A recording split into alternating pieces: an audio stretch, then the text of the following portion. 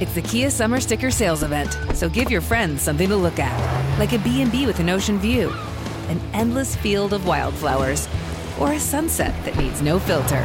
Make this a summer to share and save with a capable Kia SUV or powerful sedan.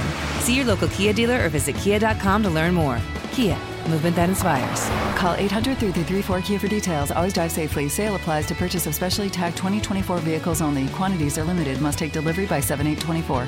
It's time to get inside the Giants huddle. Huddle up. On Giants.com. Here we go. And the Giants mobile Get app. them in there. Let's go. Part of the Giants Podcast Network. All right, we're back here on the Giants Huddle podcast. Very happy to have one of the best national NFL reporters in the business from Sports Illustrated, the one and only Albert Breer. His Monday morning quarterback is must-read for football fans, and Monday afternoon quarterback as well on Sports Illustrated. Make sure you guys go check that out. He was at the Giants joint practice with the Jets on Thursday afternoon, kind enough to give us a few minutes shortly thereafter. Albert, this is the end of your training camp travails this summer. How has it been? Good. It's actually feels like completely back to normal now, which has been awesome. And it's always good to go and see everybody. And I think after the last few years, just like the value of face-to-face communication is fantastic. And so, 24 teams over the last 4 weeks. It's been great just to be able to kind of like get that view of the league, which is always sort of what I'm shooting for when I'm doing this. Absolutely, and we'll go around the league a little bit before we say goodbye. But let's keep it really general. What was your takeaways from Giants and Jets today, besides the fact that there were no fights? Yeah, I guess we were all sort of like all of us who aren't working for the team are always rooting for fights. So I'm a little disappointed there, but no, it was great. And I think you can kind of see two organizations that are building but are at different stages of their building. And the Jets, you see them come in. Now Joe Douglas has had 3 drafts, and Robert Saleh has been part of 2 off seasons, and you can sort of see the speed with which they're moving now. Doesn't mean they're going to break through and make the playoffs or anything like that, but I think you can kind of start to see conceptually what they're trying to do coming together on the field, and it's showing up in like the way that they practice, the way that they play, how efficient they are. With the Giants, I think you can tell that this is a turn-the-page season, and the good news is, like, one thing that's pretty clear being in the building is, and this can change, of course, you start losing games, this goes wrong, that goes wrong. Obviously, there are challenges ahead for them in that respect, but I think you can see that they're really kind of all on the same page as far as where they are, and that this is going to take some time, and it's not going to be immediate, and there's a process they're going to go through. And it's interesting because a lot of the guys here came from Buffalo. And Buffalo, when I was there, a few weeks ago, they look like a machine. Like, the best way I can describe it is like the 2007 Patriots, the Seahawks teams. Like, you saw those teams right before they won championships, and they're really humming. Like the way that they practice, the way that they work, the way that they look, the way the players lead. It's just obvious. And Buffalo has that look right now. And it's interesting coming here when you have guys who are part of building that, and they're like, they're in their 6th year. And it sort of, I think, reflects like the fact that this is going to take some time, and that it's going to take some trust on the part of ownership, on the part of the fan base, that they're doing the right things. And so like I think there's that sort of brick by brick, ground up operation type of build happening here. And I think it's what the Giants need. But I think it, again, is going to require, eating some crap for the next year or two. And there are going to be some moments where it's not going to look the way that you want it to look, but it's like having the trust that it's eventually going to get there. All right, so let's stick on the big picture then before we talk about this year specifically. Obviously, until you have the quarterback, Albert, you're kind of floating, right? You're trying to figure out as an organization where you're going, how are you going to go about things. So how do you see the Giants handling the quarterback situation, short-term and long-term moving forward? Well, I think there's no question that, it's going to Daniel Jones is going to get some rope here, and I think the idea is to see if he's fixable. And, John Mara said it himself, like the way it was set up the last couple of years wasn't great for his development. 2 head coaches. He's had, I think, 3 different offensive coordinators, right? I might even be low on that, but I think it's 3 different offensive coordinators, different position coaches. It's just, like, Yeah, Kafka's 4. It was, I'm getting it right, it was Shermer, Garrett, Kitchens, and now Dable, correct? So like, and I guess that's what was 2. This would be his 3rd head coach, but his 4th year. This is 4th year, right? So, but there are very few young quarterbacks who can overcome that level of turnover. Now, you can argue that if the quarterback's really good to begin with, you're not going to have that type of turnover. So it's sort of like chicken and egg type of thing, right? But like, I do think that there's very few quarterbacks that could overcome that. Like Andrew Luck's one of the few that was like really special enough where it was like, okay, like no matter what, this guy's still it's gonna work. And we saw what happened there in the end. So like, I do think like there's some merit to what John Mara has said, and that, you know, we screwed up and he deserves another chance. And, you know, I think that they're going to give him like a year to prove himself. Can he do it based on where the organization is, based on some of the turnover in the roster, based on, you know, what they have around him? So I don't know, you know, I don't know. And so I think, you know, you sort of see where they stand on him by with the decision to decline the 5th-year option. You see what's around him. And I think the likelihood is they're going to kick the tires on this. It's probably not going to work.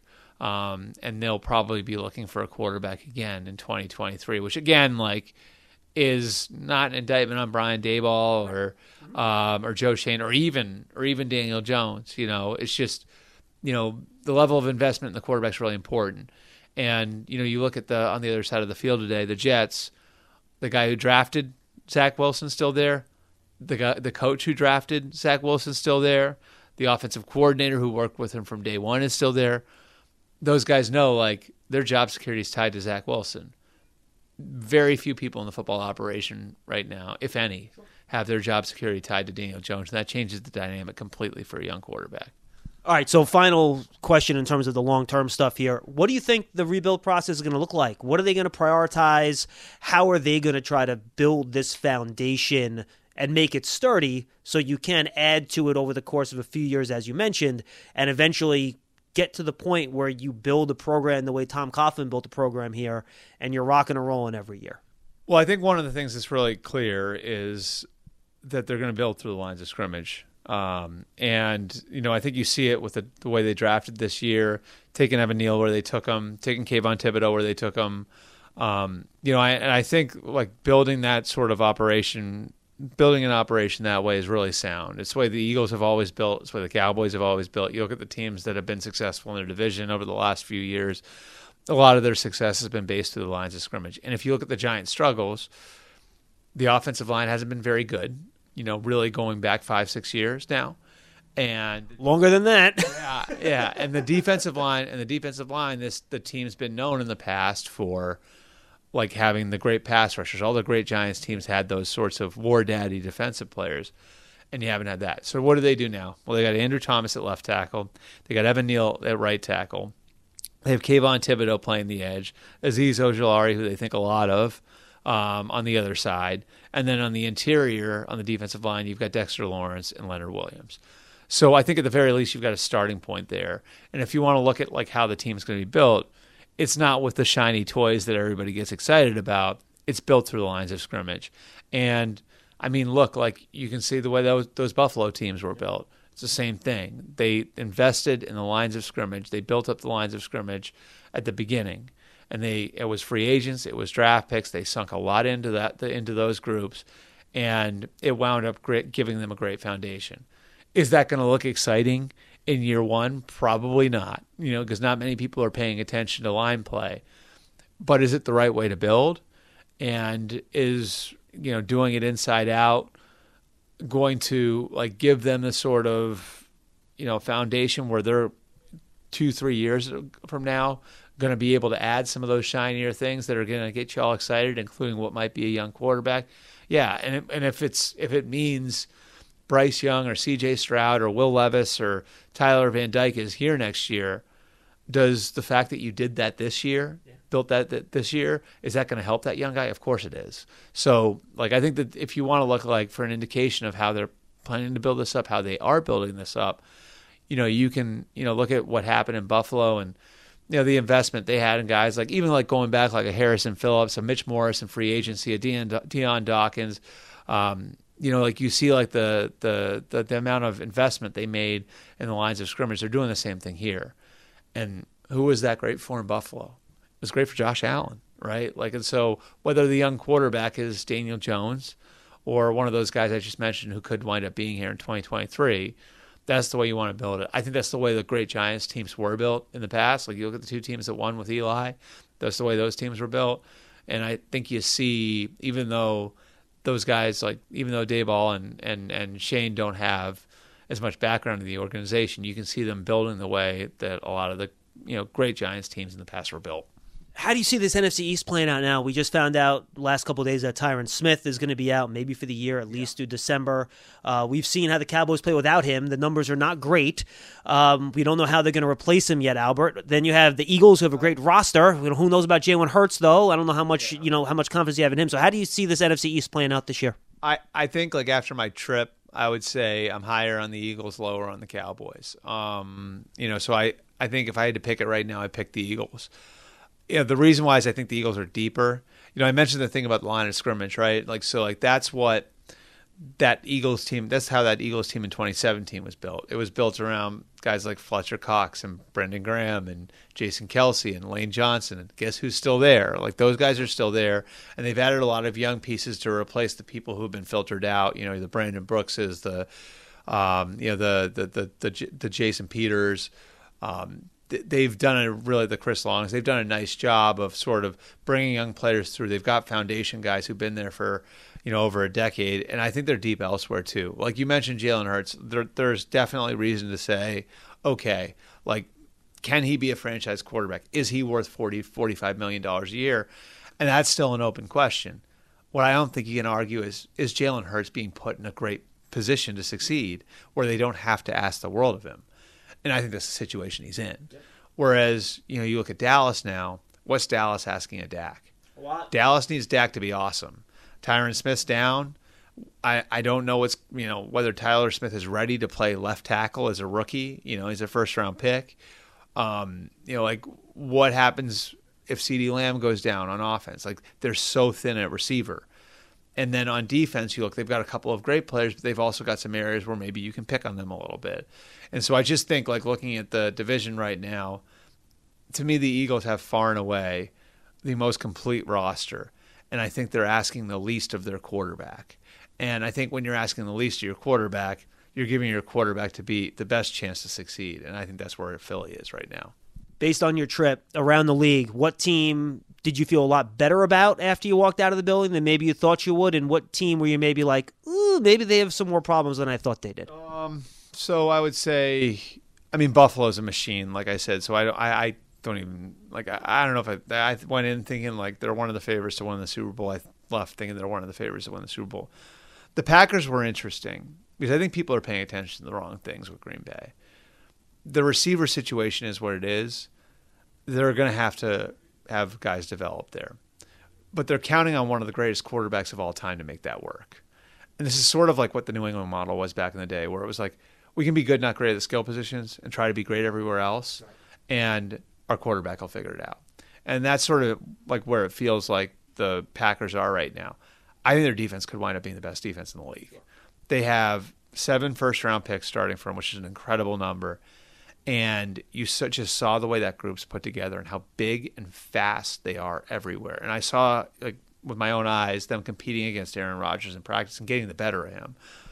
I just think that, like, I think Green Bay has got the run game and the defense at a place where it hasn't been since maybe Brett Favre's been there, or since Aaron Rodgers has been there. So now it's like, can Aaron figure it out with the receivers he has? Probably can figure it out.